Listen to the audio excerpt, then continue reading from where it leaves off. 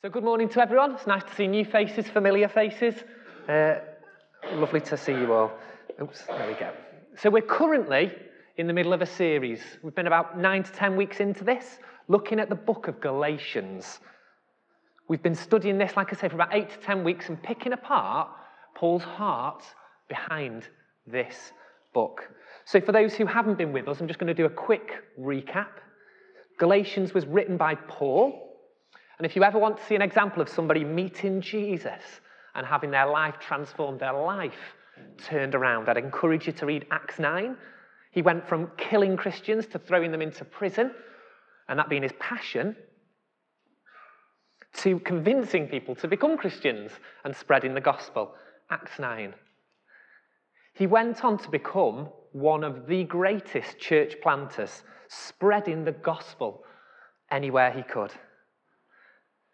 And what he would do is he would go into a city, he would preach the gospel, often cause a bit of a stir, and then move on to a next town and establish a church there.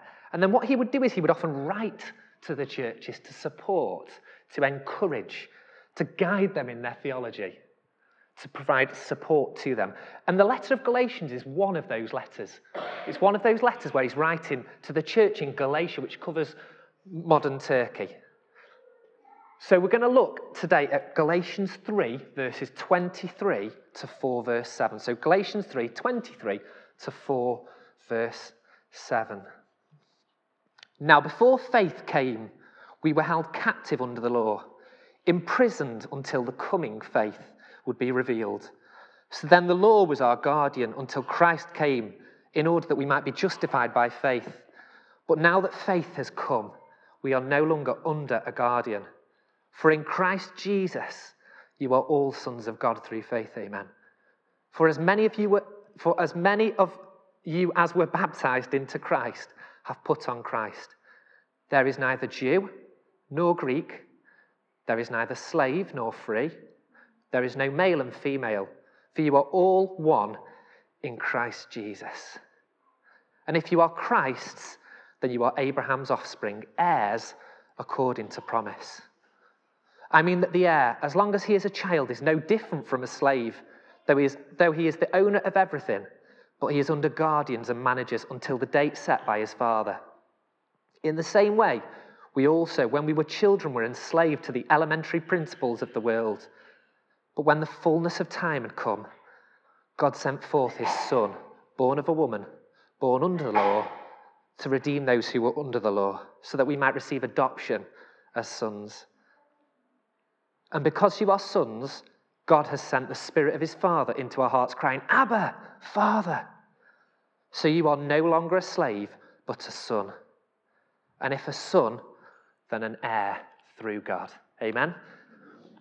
So before we go any further, it's really important that we just understand Paul's heart behind these letters. We get an insight into how Paul feels from these letters towards the church. We see, as I said before, he would praise the church, answer tricky questions that they were wrestling with, guidance, and discipline them where needed. Whatever he was doing there, we need to realize that he did it because of his passion and love for the gospel, his passion and love for truth, his passion and love for the church.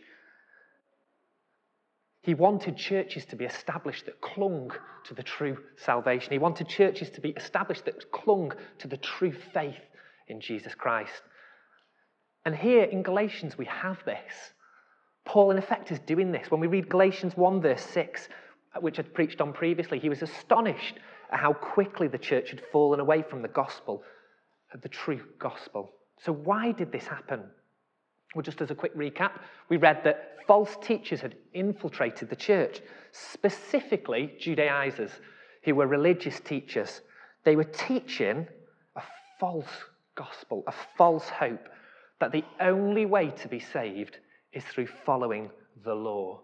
The only way we could achieve salvation is to follow the rules and the law. So what law is this? What law are we talking about? This is the law given to the Israelites, the law given unto Moses to direct the Israelites. When we think of this, we often think of just the 10 Commandments, which were part of the law. However, we also see there were other laws too. For example, the book of Leviticus is basically a law filled with laws and rules on how they should live. It gave them details about how to deal with lepers, how to cleanse lepers, where to sacrifice, how to sacrifice, acceptable offerings, how to treat the Sabbath, the Passover. The list went on and on and on. But this law was given to the Jews for a number of reasons. The people of Israel were set aside as God's chosen people. However, we see from the very first incidents of people being on earth that it is in man's nature to sin. Man's nature is to rebel. Whether this be Adam or Eve eating the fruit that they were asked not to, or Cain murdering his brother Abel.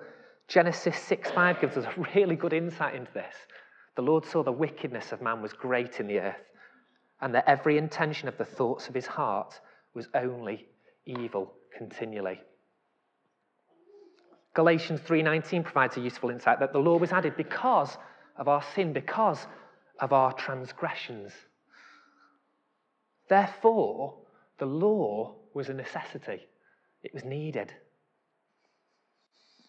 It helped to keep the Jews from falling away. It helped to set them apart and provide them with guidance on how they should live their lives, covering the minute detail.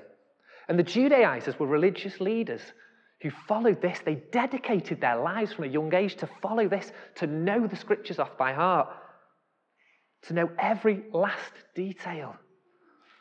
But they missed the point. They missed the point of this laws. Verse 23 gives us a clue about this, which reads, "Now before faith came, we were held captive under the law, imprisoned until the coming faith would be revealed." And here's the great misconception. The Judaizers who promoted this idea of the need to follow the law to be saved didn't truly understand what the purpose of this law was. They didn't understand it, why it was there. It was there to reveal sin. For example, if we now just take the 10 Commandments, the fundamental laws given to the Jewish people, these 10 well-known sentences, I wonder how many of these they could have said that they actually had kept their whole life. You shall have no other God but me.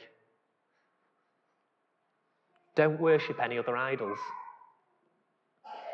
Don't misuse the name of the Lord. Keep the Sabbath holy. Respect your mother and father. Don't commit murder. Don't commit adultery. Don't steal. Don't give false evidence against your neighbour. Don't covet or want after your neighbour's belongings. For the majority of the Jews, for the majority of us, it's probably a tick list of ones that we've broken rather than we've kept at some point. When we think further into Leviticus and all the rules and regulations that they had, I wonder how many they could keep all the time. It's almost impossible. It would have been impossible. But that's the purpose.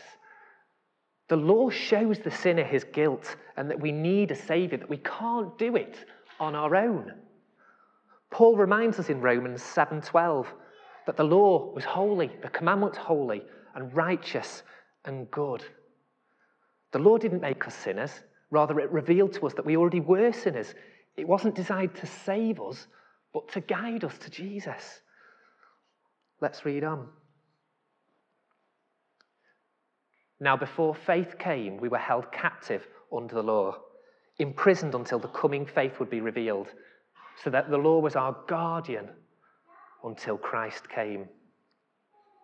Paul hadn't chosen these words by accident. When we look at how Paul writes his letters, he would very carefully pick the word in. And here we have an illustration that would have been familiar to his audience in Galatia. In many Roman and Greek households, well-educated slaves took the children to and from school. They would teach them, protect them, prohibit them, and even discipline them. And this is what Paul meant when he used that word guardian in verse 24. Often we would think of that as being a teacher or a child worker. But this isn't what Paul meant by our modern idea of what a teacher is. The literal translation of this Greek word is pedagogue. For those who work with children, this is quite a key word that seems to be coming back around at the moment. And it literally means a child conductor, a guide. The law was therefore given to lovingly direct and conduct the Jews in their immaturity until the coming faith. An impossible task, some might say. As I said, I'm always amazed by this. Whenever I read about the religious leaders, the Judaizers, the scribes, they'd spent their whole life reading Scripture. They'd spent their whole life studying, mentoring, and yet they missed the mark of this so badly. It wasn't there to achieve salvation. It was to guide them to Jesus. And there's some points here that we can pick out that we need to take note of as the mistakes that they made. Firstly, they approached Scripture with their own agenda. We see evidence of this, the Judaizers, throughout the Bible. If you could turn your Bibles to Luke 18 for me, Luke 18, 9 to 14. We're just going to read. This is a really good example, a parable. So it's Luke 18, 9 to 14. Just pick it up.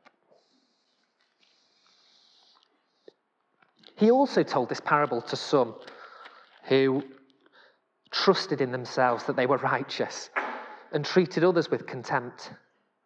2 men went up into the temple to pray, one a Pharisee, a religious leader, Judaizer, and the other a tax collector.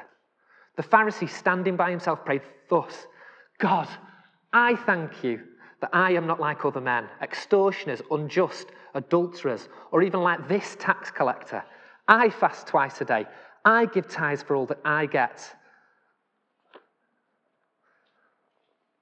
Common theme whenever you look at how the Pharisees would talk, whenever we look at how the Judaizers, the scribes would talk, there was a common pattern. And there's a word for this word of I constantly that they would refer to, this nitpicky, is called narcigesis, which is quite a fancy theological term. Basically, what it means is that man reads himself into the Bible and takes God out. I'm just going to read that again. If you just pick that up again, Luke 18, just again. I should have kept that, shouldn't I? Come back. I thank you that I, twice, am not like other men, extortioners, unjust, adulterers, or even like this tax collector. I fast twice a week. I give tithes to all that I get, reading themselves in. They believed that their own knowledge of the Scriptures was key. If they felt a law had been outgrown or needed to be changed to suit their own desires, they gave it a new and more acceptable meaning. And there's a real warning here. It's so easy for us to fall into this trap that the Judaizers did. To spend time studying the Scripture, reading it, but then manipulating it for our own purposes, for our own personal gain. How might this look? We might be really eager to read the part of the Bible that tells us to look after the poor and needy in Matthew 19, but then overlook or ignore where it tells us not to get drunk, for example. We like that, so we'll keep that bit. We might be happy to apply biblical teaching that tells us to love the Lord your God with all your heart and all your mind, but then overlook that a true love for the Lord means that, for example, we abstain from sex before marriage in 1 Corinthians 6. We might be quick to respect our parents, but then ignore the fact that it reminds us to not criticise or to gossip. My little boy drew me a picture. He loves drawing pictures. I'll give 10 points to anybody who can work out what it is. Rocket, brilliant. Yes, spaceship, rocket. Okay. He loves drawing rockets. He's crazy. He loves seeing the beluga, anything like that. He's just mad for it. He's absolutely mad for it. Now, if I take this picture and show you, you can work out what it is. However, if I take out the best bits, I like that booster. That's a really good booster. I'll keep that. I'm just going to put that. Keith, could you just come to the front and hold that for me? All right, thank you. I don't normally do this, just to clarify. I don't normally rip up my child's pictures. I like the rocket hub. Just hold that for me. I like the hub as well. I'm not too keen on that bit. The fire's all right, but it's not great. I like that bit there. If I look at that now, I haven't got a full picture. That isn't the picture that was intentionally started. Thanks, Keith. That isn't the picture that was originally intended to be conveyed to people. And if we're not careful how we approach the Scripture, we too can become like the Judaizers, taking the Bible, taking bits and pieces and painting a picture that looks nothing like what it was intended to be. We make it about us rather than making it about Jesus. We take bits that we want that suit our needs, but actually a true love of Jesus means that we have to, Lord, I just give it to you. I'm going to have to take up my cross. So how can we avoid this? Really simple tips to help. Number one, be accountable. Be accountable to somebody. 1 Corinthians 15 reminds us that bad company ruins good morals. I was just thinking as I was preparing, we've got our community groups. Are we spending time with people? Are we spending time with people who encourage us? Proverbs 13 reminds us to walk with the wise and we will become wise. Are we spending time with people who encourage us to be more godly? Are we spending time with people who encourage us to be more godly, who encourage us to love Jesus? Hebrews 10, stir one another up to love good works. Are we spending time with people who do that for us? Are we spending time with people who point us to Jesus? When we see with the Judaizers and the religious leaders, they would go in a gabble together. Were they spending time with people who would encourage them to be more like Jesus, who would challenge them? Number 2, pray. John 16 reminds us when the Spirit of truth comes, he will guide us into truth. If we're not sure, pray. Spend time with people who are godly, who encourage you. Spend time with people who bounce ideas off. Pray, ask Jesus, Lord, is this right? What does your scripture tell me? Where does this sit with me? Where does this sit with what your word says, the full picture of what your word says? And finally, be prepared for the scriptures to challenge you. It's one thing to say that we love reading the Bible, but it's another thing that means that we have to change sometimes as well. And that's key. When we realise that Jesus paid that ultimate sacrifice, when we realise that Jesus gave his life for us, that we could be reconciled with God, we realise that it was costly. It cost his life.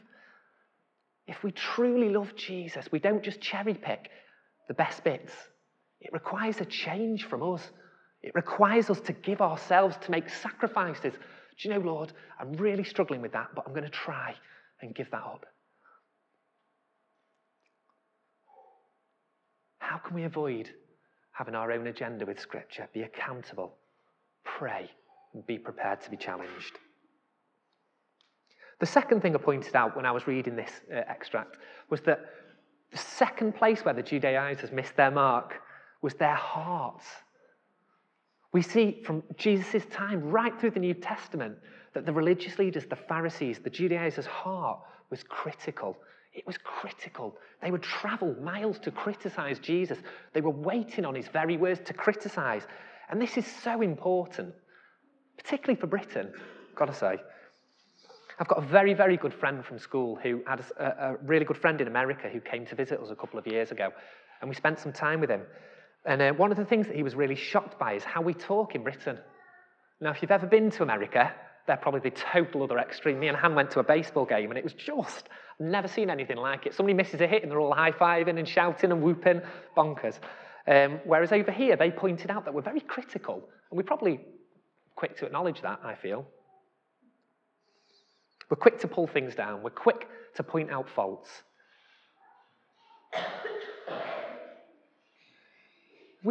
From what I can gather from the reading I've done, the Judaizers probably started with a really good heart, their commitment, their passion for the Scripture. However, over time we see that their hearts had been hardened, and this had led them to criticizing Jesus, anybody who didn't agree with their rules and regulations.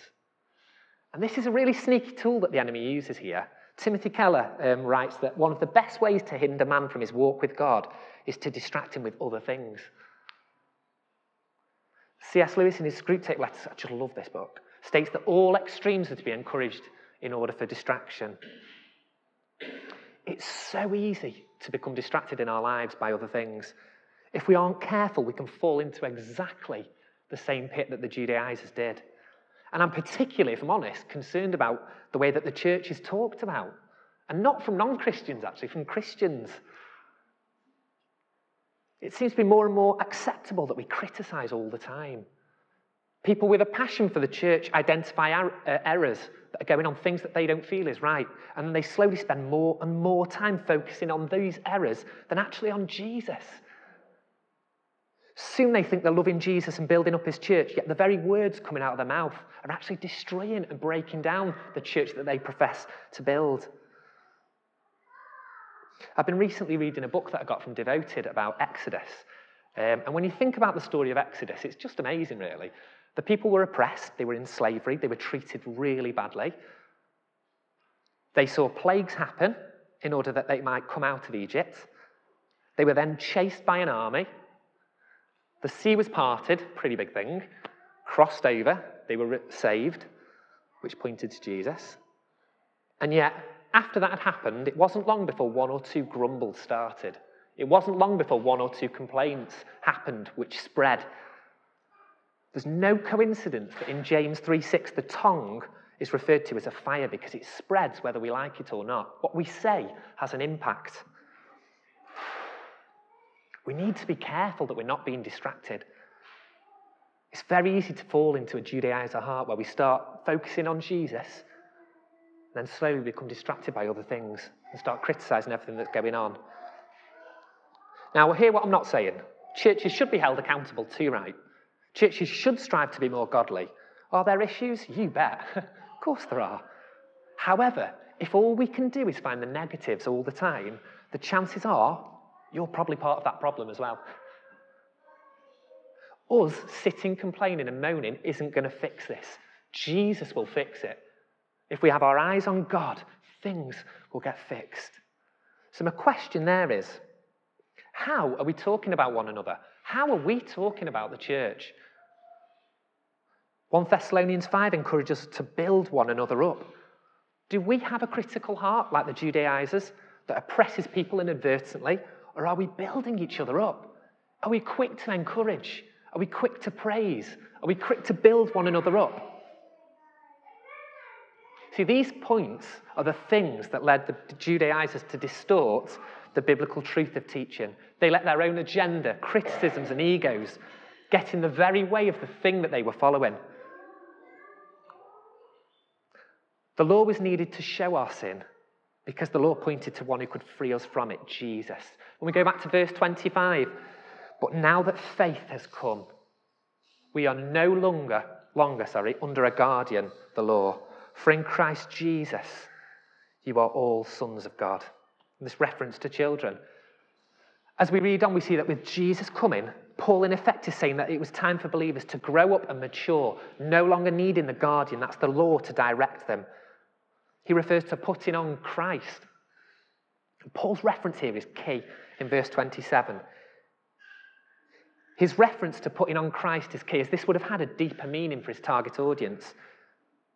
See, children, when they came of age, would take off their childhood garments and put on the toga, if they were from a Roman citizen's background particularly.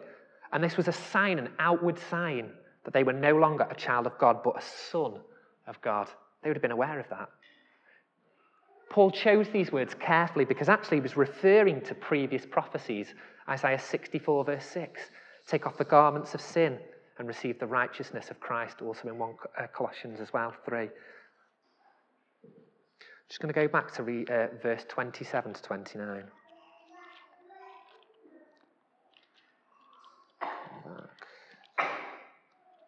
Colossians 3. For as many of you as were baptized into Christ have put on Christ. There is neither Jew nor Greek, there is neither slave nor free, there is no male and female, for you are all one in Christ Jesus. And if you are Christ, then you are Abraham's offspring, heirs according to promise. You see, the law was there to create a distinction. It set aside the Jews from other people. Important here because in Galatian society, slaves were kept. Women were confined and Gentiles were sneered at by the Jews. However, when Jesus came, this changed everything.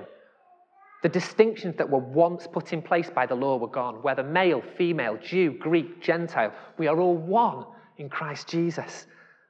We become heirs to the promises. The law couldn't make us heirs.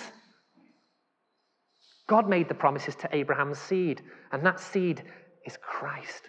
When we put on Christ, we become heirs of these promises. When we put on Christ, we become heirs of these promises.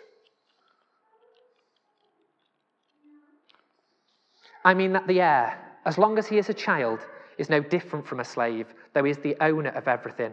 But he is under guardians and managers until the date set by his father. In the same way, we also, when we were children, were enslaved to the elementary principles of the world. But when the fullness of time had come, God sent forth his Son, born of a woman, born under the law, to redeem Amen. Those who were under the law, so that we might receive adoption as sons. And because you are sons, God has sent the Spirit as Father into our hearts, crying, Abba, Father. So you are no longer a slave, but a son. And if a son, then an heir through God. We no longer sit under the condemnation of the law. The law shows us that we can't save ourselves. It points to Jesus. We can't follow enough moral codes. We can't follow enough rules to save ourselves. It's never going to happen. We can try and be a good person. We can try and do the right thing, but you're never going to do enough to save yourself. It's through Christ that we are justified. Through Christ we are made sons and daughters, heirs to the promise. It's through Christ we are made righteous. We're therefore adopted, and that analogy is beautiful. When you sign a paperwork for an adoption, it's official. God signs that for us. No matter what we've done in the past, no matter if we thought we could save ourselves in the past, no matter if we have a critical heart, no matter if we think that we're good enough or we're a good enough person or we try and fit the Bible to our agenda, God is faithful. He knew we could never achieve our own salvation. He knew we could never do it on our own, and he knew we'd make mistakes along the way. But God is righteous. God is just, and most importantly, God is faithful. I'd just like to take a moment, if you would, just to stand, please, if that's okay.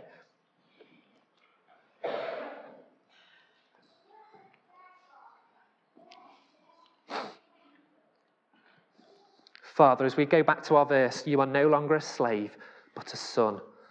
And if a son, then an heir through God.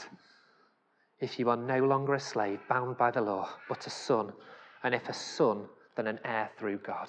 Lord God, as we pick apart the scriptures, as we read the book of Galatians, as we work further and further into it, Lord, we see this idea that it's not works that saves us, but grace, Lord God.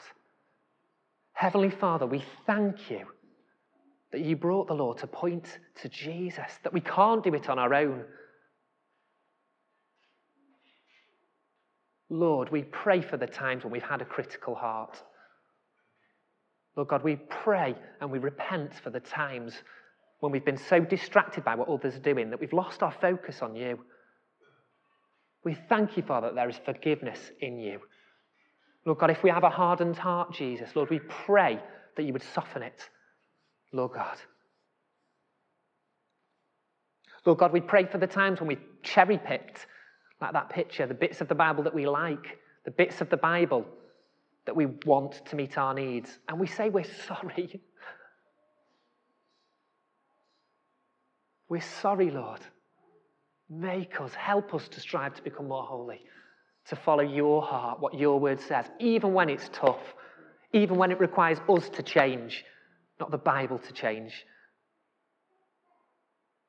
And Lord God, for those of us who've always thought that we could do it on our own by being a good person, for those of us who've never prayed to you before, for those of us who've thought, oh, do you know what, as long as I'm a good person, I'll be all right. The Bible reminds us that the only way to the Father is through you. And we're sorry, Lord God. But we thank you, Lord God, as we change our focus, that we are heirs to the promise, that we are sons and daughters of you, Father God. Lord God, that there is no condemnation for those in Christ. And we thank you for that, Lord Jesus.